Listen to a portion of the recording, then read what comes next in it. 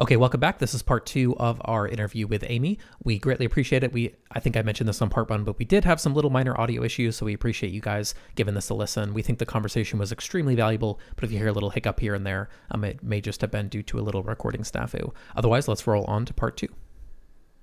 Speaking of takeaways, I want to take this in just a slightly different direction. And Amy and I had a chance to connect to Keystone. And as we've talked about, Keystone is great because you have this chance to have these small, intimate discussions, whether it's in small groups or one-on-one. And I had a chance to connect one-on-one for a little bit. And we dug into some conversations pretty quickly about changes that are coming to the industry. And it's really interesting to see what's happening. Amy opened my eyes. She was the first one to share these theories with me. And it seems like there's some big things happening. I don't want to put any words into Amy's mouth, but I want to see what your thoughts are, Amy, around some changes that are coming. And you've mentioned them as transformations. And it seems like things could happen very quickly. And if that's the case, if the timeline is speeding up and changes are happening very quickly, then how do we leverage that? And there were a couple specific topics that I'd like to dig into.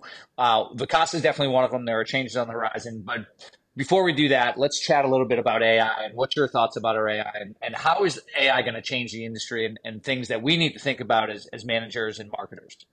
So I think it's an overhaul. I mean, first of all, change is escalating. The pace of change is escalating. Let's put it that way. Change has always been, we've been dealing change management since since you're born, you're dealing with change management. The pace of change, the pace of tech change is so much faster than it used to be. So the bigger your enterprise, the harder it is to adapt. So you can't just change systems every day. It's like as something new comes in, the smaller are able to pivot, and larger companies have to be more thoughtful in how they do that and more secure that it's going to be something that is sustainable for some. So, but either way, right now, the pace of how this is going to happen, I don't really know. Like AI on the content side is one thing. Everyone's having fun with that. That's, great stuff like that. But the trend, what's going on with AI is more than just GPT. I was thinking about the data systems when starting to build that. Like really, when I decided that's what I wanted to do, had a major server issue. Like the servers would have been, in the plan were extremely in carrying data and and cycling. Then cloud hosting happened, and all of a sudden you've got AWS and you're nothing. Where before it was top line, expense. And now we're way past that. Like, for instance, the coding that we did and the chart creation, the business intelligence tools that had to be created for data for all these companies have done, like AirDNA and Key Data, that stuff is drag and drop. It's not, these are content blocks. The hundreds of thousands in developer expense that people have been paying for coding, that's going away. That now you've got people who are able technology much easier and much faster than we've ever seen before. And pretty soon as that, we've got more open APIs. Our APIs are getting stronger every day in our industry. People will be able to create things really quickly. So market share is going to shift quite a bit and maybe shift. Again, innovation is something we haven't had a ton of in the last few years with private equity coming in and taking and seeing some innovation slow with that. The new companies have a hard time getting to market right now because they're so out there. So we just saw kind of a slow tick as far as people really feeling like they can build new stuff. And this is going to change that. I also think as far as AI goes, is being able to use it in the way that people are currently using it, it only knows what's written. Like AI is only able to go out and grab what's actually out there right now that exists, which is a lot. But in our industry, think about how much there isn't. We don't have classes, we have, we don't have curriculum, it's verbal, you know what I mean? Like if you may be able to ask right now how the vacation rental industry started, it'd be super interesting to know what you get. But I think that that's kind of an interesting thing in the sense that you can create your own future destiny by the content that you create today. especially in a destination and locally. And I think there's a huge opportunity there as we think through it in terms of repositioning yourself and your company today in a way that would have taken years before. Does that make sense? The potential disruptions that you're talking about are nothing short of amazing. It feels like there are a lot of variables that are coming together that could have very significant impact on the industry. And it almost feels like we're missing the forest through the trees. We're arguing about data and how much things could be going down, whether it's ADR or nights booked, and if there's a potential collapse. But the reality is, behind all of that, all of these pieces are going to come together and significantly change things at a very rapid pace. You've got the economic pressures that have come in. The COVID boom has slowed significantly. Homeowner and guest expectations are changed. They're going to need to be readjusted. The overall revenue landscape needs to change or is in the process of changing. Funding has slowed down tremendously. The pace of innovation has changed. It's slowed down while the money was easy, but now it's also more difficult because the funding is difficult. And then on top of that, you add AI to the mix, and AI could completely change everything. The way that you're talking about a refocus on marketing and then a refocus on hospitality and how you're going to bring all of those pieces together under the umbrella of AI, that just seems very significant at a very fast pace. And it doesn't seem like we're talking about it enough. It feels like as an industry, we're talking about the small pieces, Yes. maybe the threads of the overall concept, but we're missing the true impact of all of these pieces coming together. Okay. If I were just being given a really bizarre, bold prediction, I think OTAs are in trouble. I think Vrbo's in trouble. I think Airbnb's in trouble. Expedia and Booking are trying to work on everything right now. I mean, the deal is right now, if as a customer funnel, right, going back to what we were talking, if you as the customer funnel, they go online to search. So right now, currently, what do? They either go to Airbnb or Vrbo directly, or they go to Google, right? Unless they already know your brand. And so they put in a search for what they feel like they end up with, a search results there.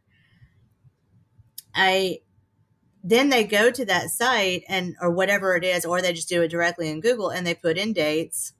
They put in whatever the criteria is, how just whatever filter they want to apply. It's a filter oriented search. And I think that's what AI takes away.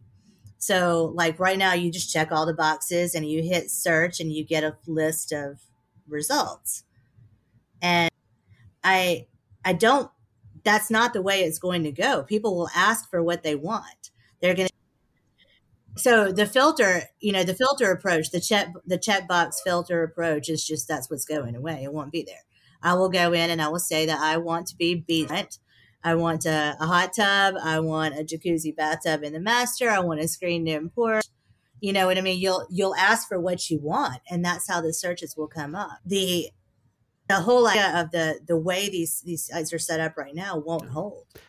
This idea of going in and just putting in your dates and checking off filters and hitting search, that won't be forever. And I think that's what the most disruptive thing is. And even, I feel like Brian Chesky even admitted that, Amy. I posted a clip on LinkedIn of him doing an interview at This Week in Startups, and he was basically like, we have enough inventory in most markets. It's actually, our problem is a matching problem. We need to match the property with the person.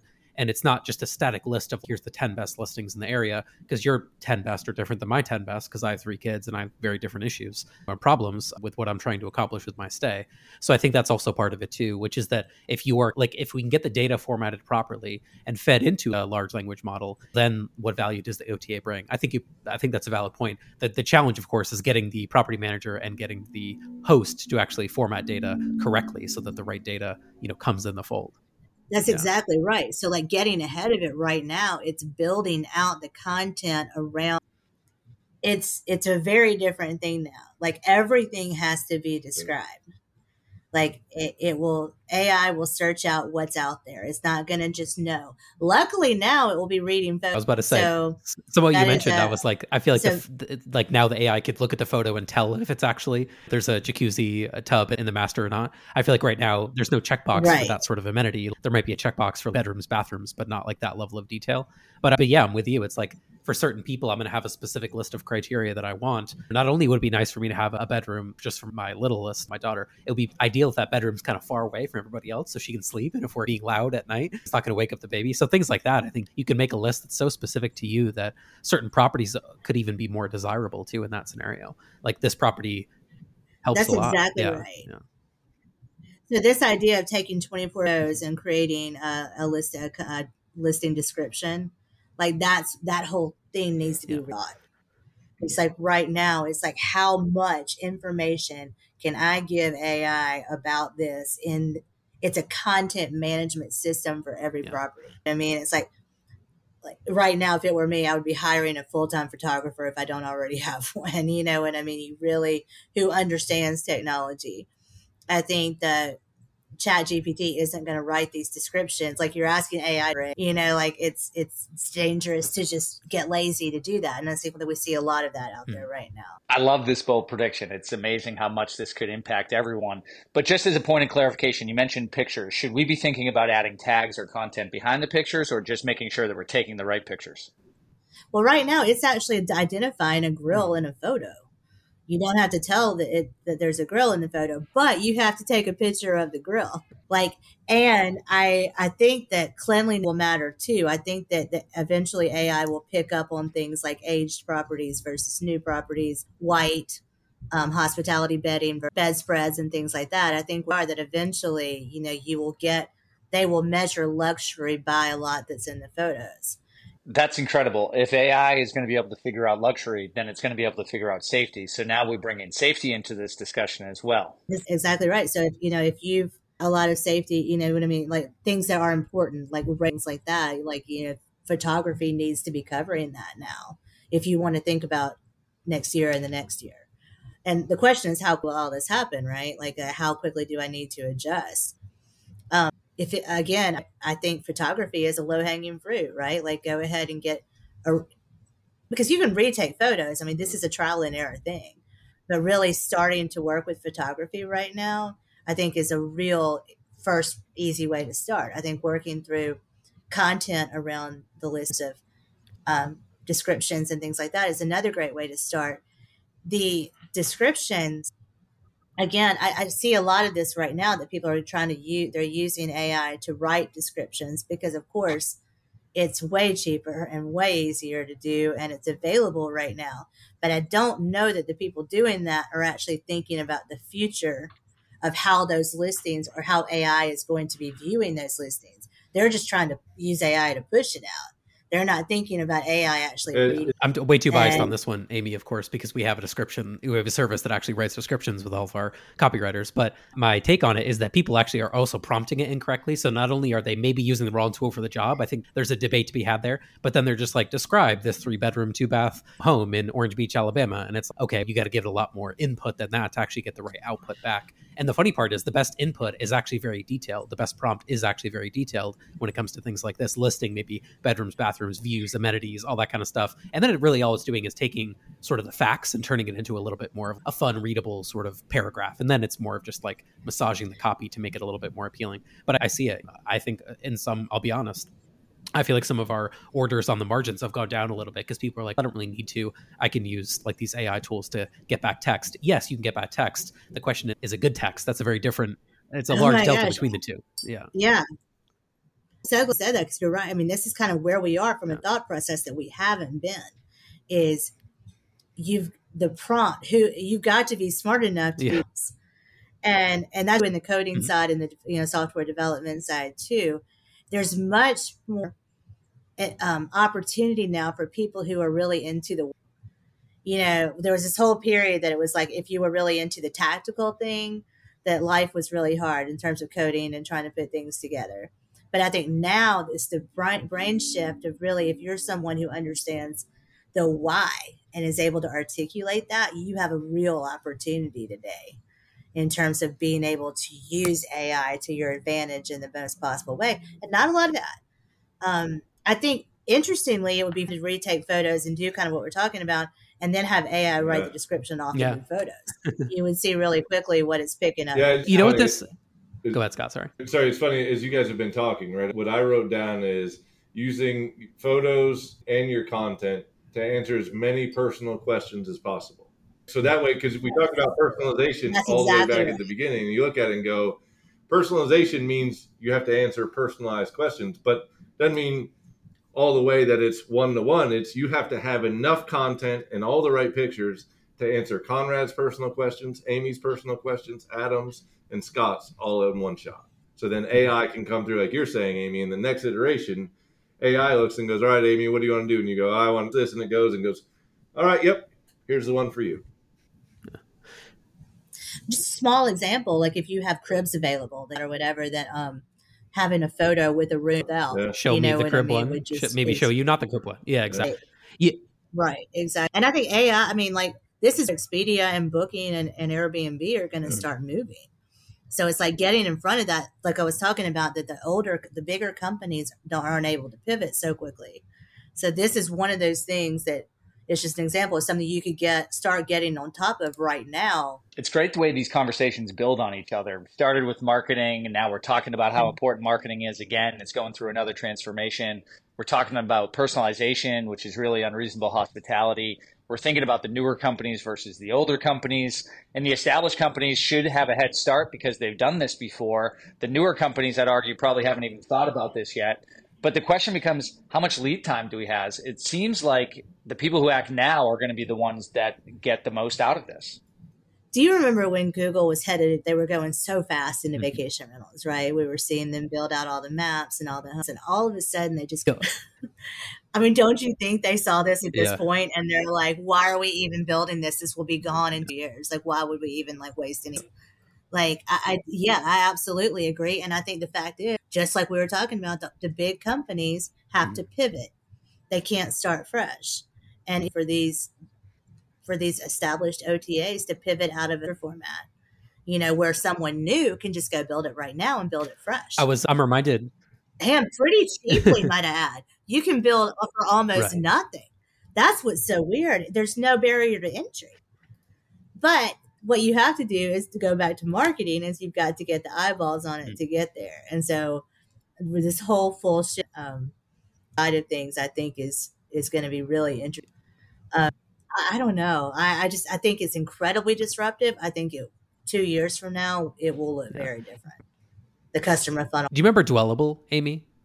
They sold out to HomeAway in 2015. But you know what I'm thinking? So the reason that they got market share very quickly and the reason that they had this like interesting run up, and obviously this is an old Skift article. I couldn't find it on VRM Intel, sorry. October 7th, 2015, they sold to HomeAway. But they figured out mobile before VRBO, and really Airbnb wasn't really as strong as a consideration of that side of things. So they were like, we're going to be the first ones to build a good, useful mobile app for vacation rentals on that platform on iOS and Android. And then they were a desirable sort of a commodity or whatever company, if you will, for HomeAway to acquire. I feel like the same thing is going to happen. Who's the dwellable of like AI, meaning who's the person who's going to build it new and say, okay, you built it in this way, to your point, Amy, from a second ago. I'm going to build it this way. There's a different way I'm going to build it. And I don't know if it's a plugin or if it's something on top of ChatGPT or it's just a search engine that you go and you put in specific criteria, but it actually gives you recommendations that are good. I don't know, but that's what I was thinking of. That was when I was first getting into industry. And I remember we built like several XML feeds back when I was at the previous agency to list on Dwellable. And they were like all this momentum. And they were like, we're mobile, they're desktop, they're the old guard, we're the new guard. And then of course, a ton of cash sometimes goes the other way. 18 million. I'll throw this link in the show notes. 18 million for the app, to my knowledge. And it looks like the domain doesn't redirect anymore. October of 2015. Yeah, I got the gist of that on Dwellable. You're absolutely right. Something stupid for it too, which is also interesting. Money at the time for what they had built. And I agree with you. They needed to create that push into something that could have been disruptive. And they didn't know how quickly they were build versus buy, right? They didn't know how quickly they were going to be able to build. Amy, Chesky came out recently and said that they're refocusing on rooms. Can you talk a little bit about what that means? Why is exclusive inventory so important? I think exclusive inventory is everything right now because people will be able to go out and search in a very different way. It won't just be people sticking on Airbnb. They may not even go directly to Airbnb to get that. Mm-hmm. It's the only place it's going to be. So exclusive inventory for everybody right now is that's the big push. That's what people, and which is amazing for our industry because the property managers are the exclusive provider of that inventory. So AI is going to push for the closest source to get as close to the ground as possible. The ideas we're talking about will tremendously shift this industry. It's going to push all of that booking power back to the property manager, who has the exclusive inventory and controls the content that they put out around those listings. So all of this shifts away from the OTA and back to the manager. I completely agree. And when AI pulls it across Booking and Airbnb and all the different channels that they're on, it's going to really be something that the customers got to weigh in, and they'll start identifying the fees and all that kind of stuff too. I think it's a real problem. The upside is that, again, our industry, it's just weird how this happens, is the property managers end up falling on the right side of the ball quite a bit. True. The model, just the right side of the recession, the right side of demand, the right side of disruption. I think at the end of the day, there's a resiliency in our industry it's not even just unique, it's almost miraculous. It blows me away.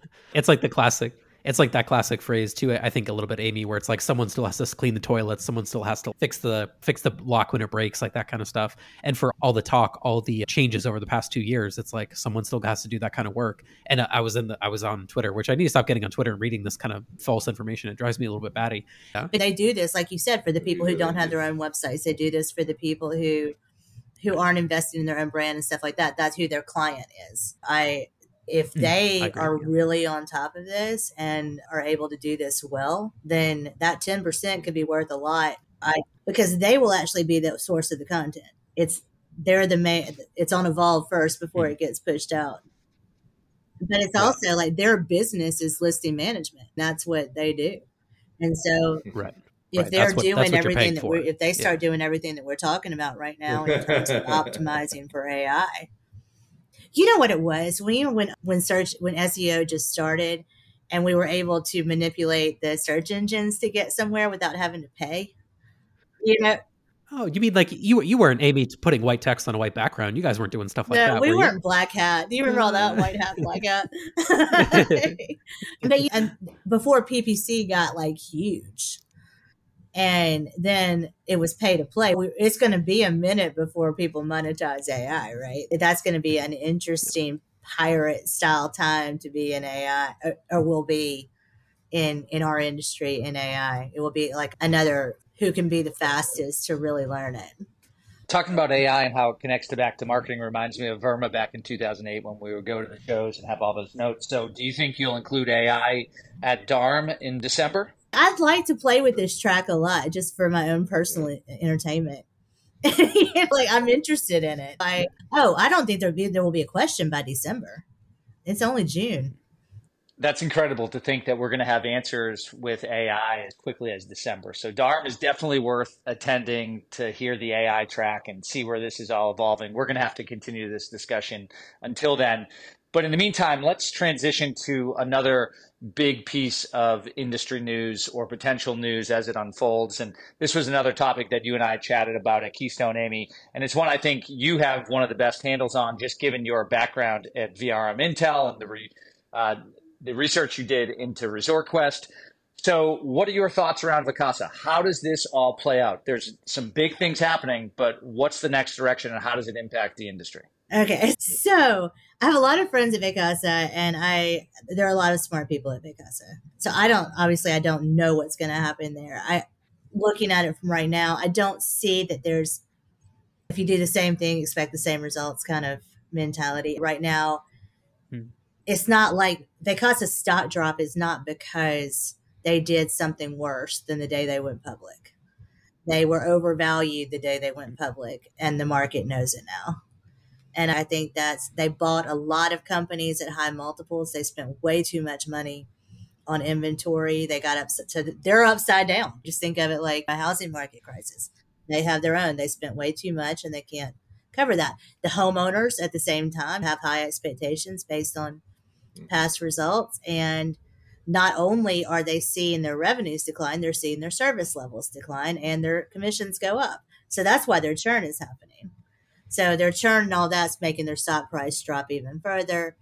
They don't have a ton of choices right now. I'm sure they're looking for a buyer. I don't doubt at all that they're looking for a buyer. I don't at that, just from a cash perspective, they've got to manage that in a way that is going to be very difficult to do while they're still trying to innovate and add inventory. What the buyer will do, I think, is the question. If they are able to sell it, then is it a chop shop kind of sale? Is it what happened going back to Resort Quest with Lacadia, where they just took parts of it and sold it off, and which will be interesting? Or is it someone who actually comes in and thinks that there is enough in the management team that can actually make a difference? And does that management team even really want to? Some of those people that have been there they've been in this for a minute. This was not as easy as they thought it was going to be. A lot of them they're tech guys. This wasn't really the job they wanted. They were supposed to get private equity and sell and make a shit ton of money and retire and go buy an island. That was the goal. And now having to be full-time property management companies, operations guys, that kind of stuff, I don't know how much fun they're having. It seems like the runway with cash is really short. So then the question becomes, what is their overall value? And they're struggling with operations, so it's hard to see someone stepping in and operating, but what is it, the value when it's a chop shop?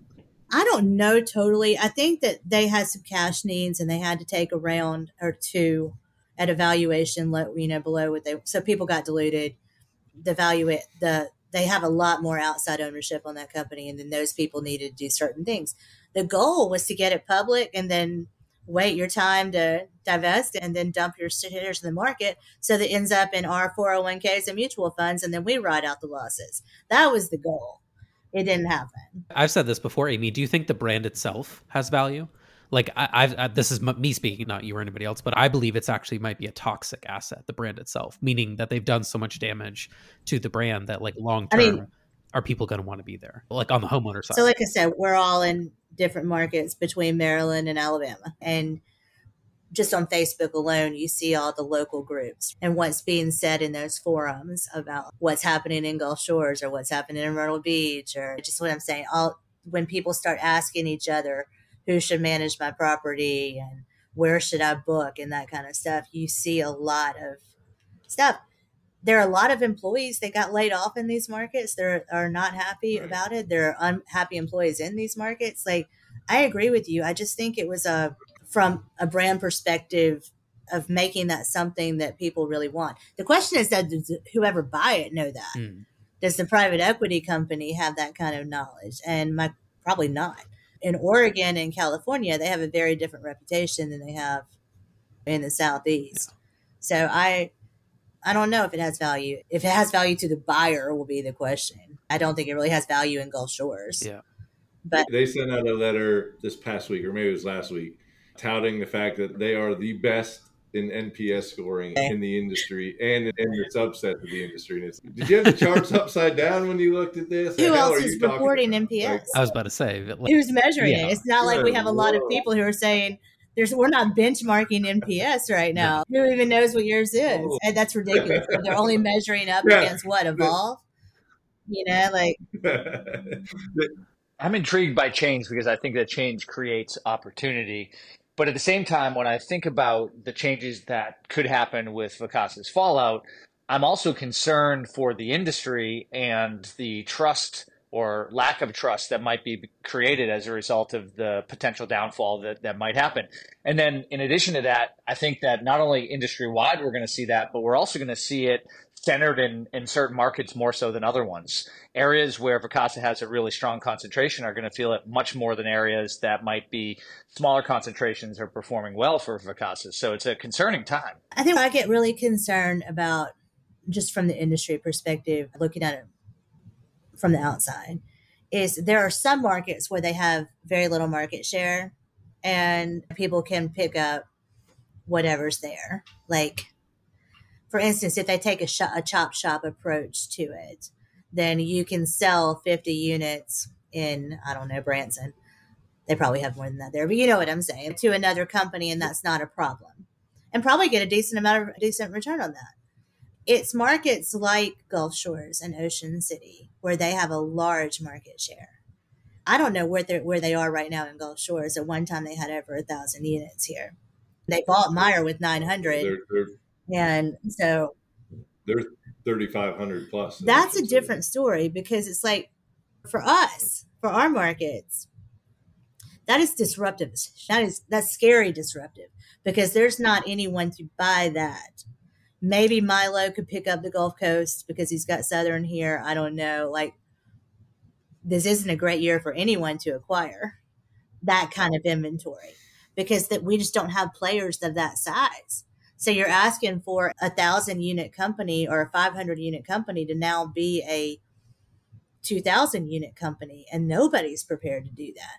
So it's very, the speed of that transaction, what could be disruptive if they're taking care of that along the way. And everyone's being very proactive about what happens with this inventory.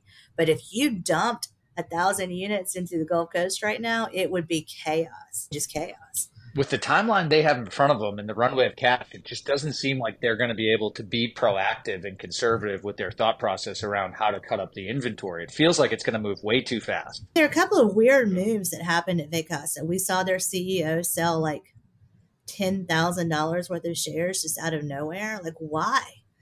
Like, that can drop a stock. And I don't understand, just because you see a CEO selling shares at any time is something that is hurtful. I don't know why that happened. I don't understand that. Eric Breon dumped a little bit, not even a huge amount, again, like $180,000 worth of shares into the market at a very low price. Both of these transactions were super low. They're selling at the floor. Yeah. Like, why would you sell like 100? Like, he's made millions off of this deal already. Eric Breon's fine. Why would he just go in and sell 180, whatever it is, a relatively small amount of shares at a really low price? And that doesn't make a lot of sense to me. He still owns a lot. Those two transactions were baffling to me. I think they added shares to their executive crew. They haven't kept a C person. I think there's been a full transition in their entire C team. And think about this. When did they go public? What was this? Like December of, basically a year and a half? How do you transition your entire correct. C team in a year and a half? That's not easy to do. I think so. And some positions too, Amy, they've turned over multiple times. I think they've had multiple CMOs. I think they're on the third CMO. Yeah. I know because I followed some of them on LinkedIn. Didn't even have a chance to email them before they were gone to see what's going on. Yeah, I really don't know. Show me the people in the leadership team that have vacation rental experience. Like they have experience with like marketplace type sites. And I'm like, okay, it's great that you led Open Door or not Open. I'm sorry, Open Table. It's great that you led that company. I'm sure that company has done a lot of good things. I don't know much about it. I don't know the restaurant industry that well. I mean, but what does that have to do with vacation? I love Open Table like everybody else, yeah. But what was how do those things just because connect? They sold? I don't know. I didn't understand the connection of why they thought that was valuable experience. The Angie's List or Angie, whatever that is, that stuff even made a little bit more sense to me than the Open Door stuff. I didn't understand that. But Open Table, sorry, you're right. Yeah, I know. I'm sorry. I sent you down the wrong path there. But even that one, it's hard to, the Angie's List model is basically like selling leads, like they're reselling leads into a marketplace to people on the ground that are actually doing the work. They're the actual people painting the house or fixing the plumbing or doing something like that.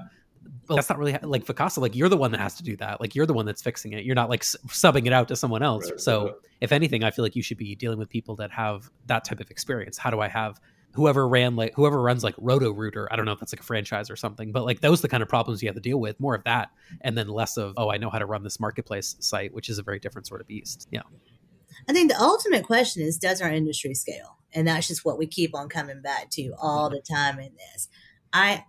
Does it scale past a local or a group of local, you know what I mean, a regional market? I don't know that it does. I don't know that you achieve the brand levels that across multiple destinations that people were hoping or thinking that it might. We have not seen a brand bring any value yet. Right.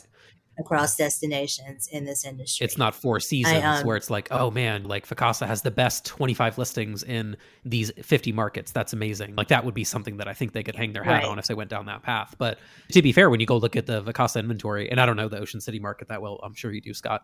Do they have 3,500 of the best listings, or do they just have any 3,500 listings that they were able to scoop up and that sort of thing? Because I think to your point, Amy, that would be something that you could stick your flag into. We are the best, or we offer this specific service for this specific type of traveler.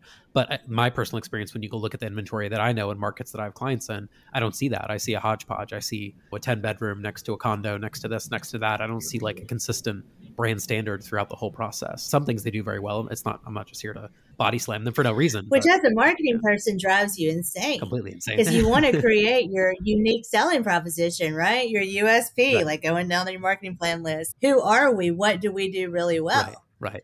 And that's insane when you have no idea. When it's just like, it is that kind of hodgepodge situation. Yeah, couldn't agree more.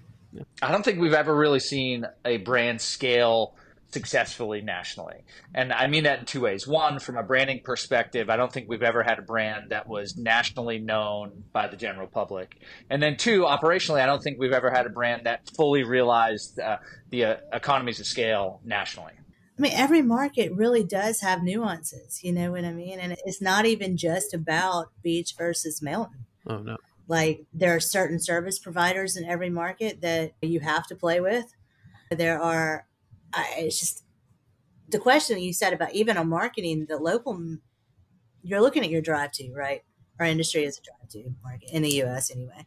So your core, draw a circle around your, whatever it is, 6, 7, 8 hours, whatever's good for you market. Do those people know who you are? Mm-hmm. That's all that matters. And I don't think a lot of people understand this branding thing. In Gulf Shores, I don't care if you know me in New York. Like, I really don't. I don't even care if you know me in Maryland or Myrtle Beach, quite honestly. Yep.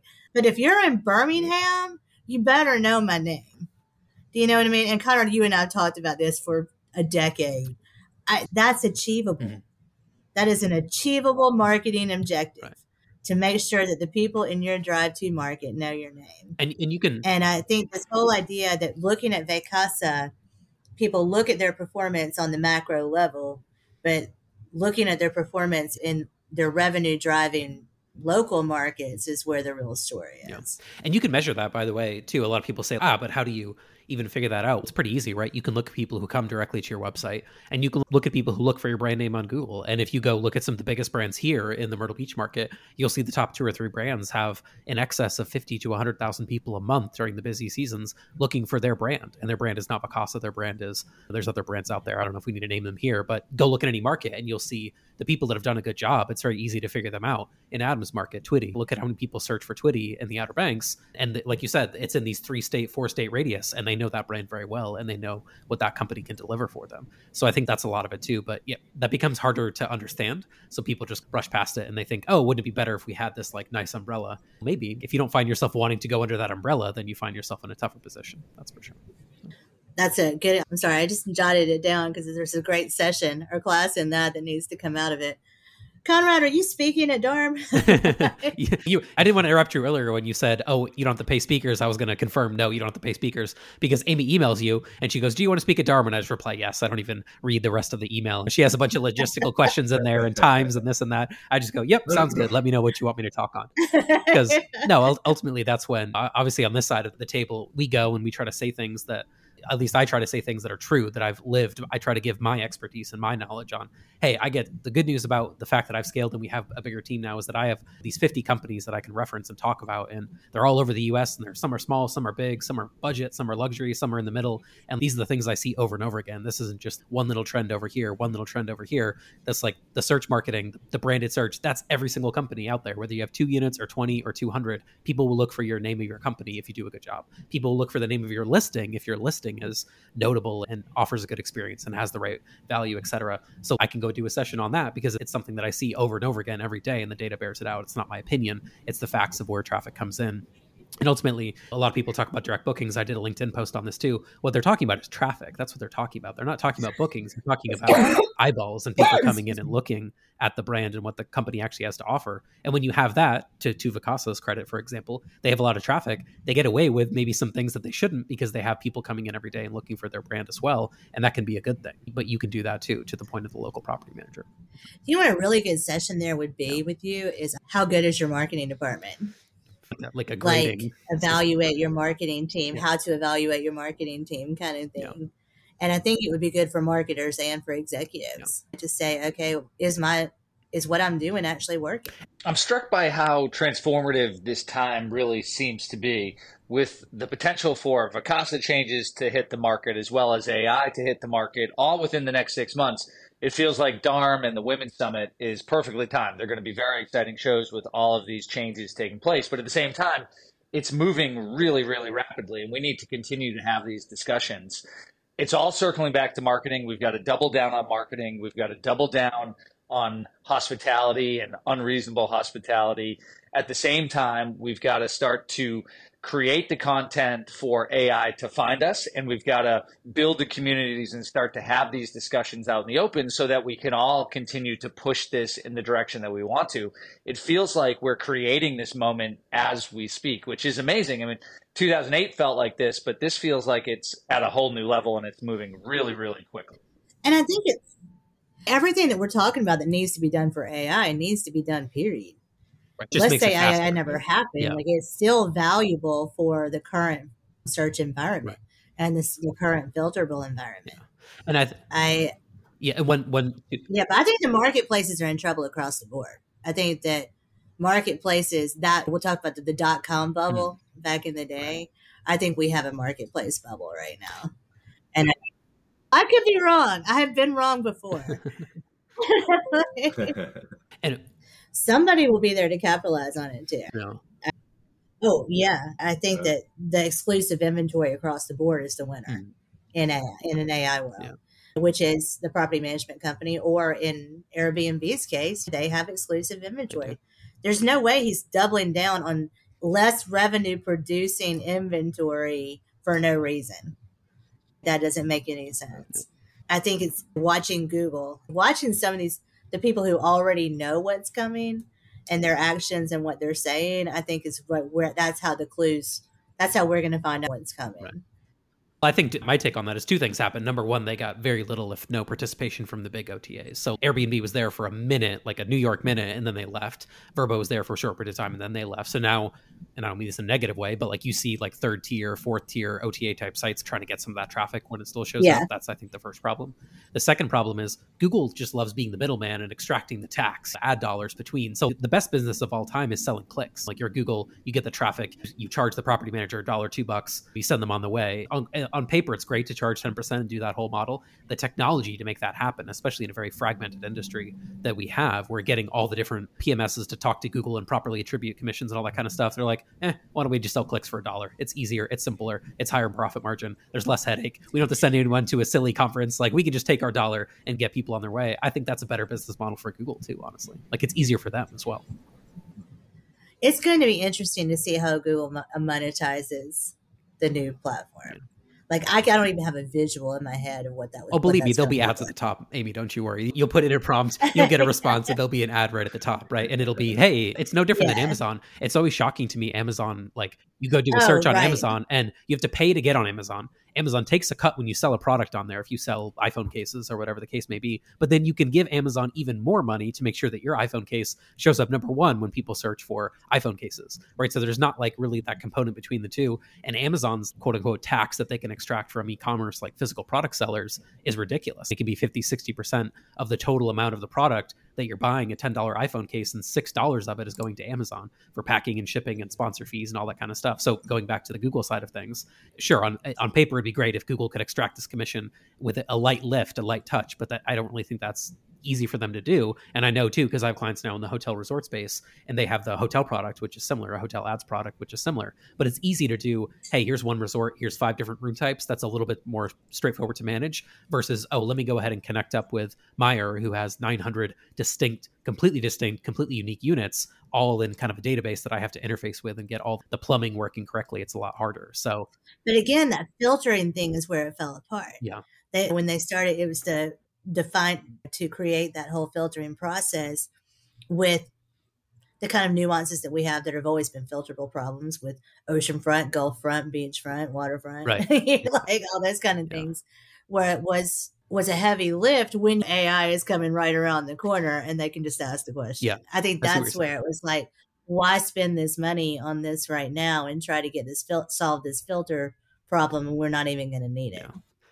I don't know. Yeah. It would be interesting to find out. There is a Google guy going to Burma. I saw that. I don't know. Okay, I didn't catch that. What his role is. You'll have to block him on the left. I'll block him on the right, Amy. We just pin him in a corner. Yeah, we'll get some answers. No, totally. And we need Scott and Adam to help us. Yeah. No one's gonna mess with Scott. So I've been watching Game of Thrones. I did not watch Game of Thrones when it came out, but my summer has been catching up on it, and so I'm into this whole like dominating family. Yeah, like this clan versus that clan. How I'm viewing the world is very Khaleesi right now. Awesome. I know we went a little bit over, guys. Do we want to? By the way, Amy, you skipped the song, and if I forget it, I will get killed. So we had so many topics flowing, this and that. So we need a song before we let you go. A song that best describes Amy. Hopefully, we put you. So the song I always used to use, I always felt like connected with, was an old Edie Brickell song back in the day. It was called "What I Am."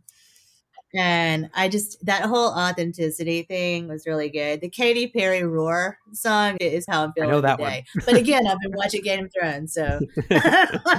Awesome. What do you think, Adam, Scott? Anything else we can button up Amy with? And thank you, Amy. I know you stayed way over time, and we super appreciate it because I enjoyed it. I love fantastic. You guys. Yeah. We'll have to do a last minute push maybe for DARM and the women's conference. Obviously, we'll put links in the show notes. People can check that out. You'll be remiss if you miss them. All right. We thank everybody for their time again. Appreciate it. And we will catch you guys on the next episode. Thanks so much. Thanks, guys.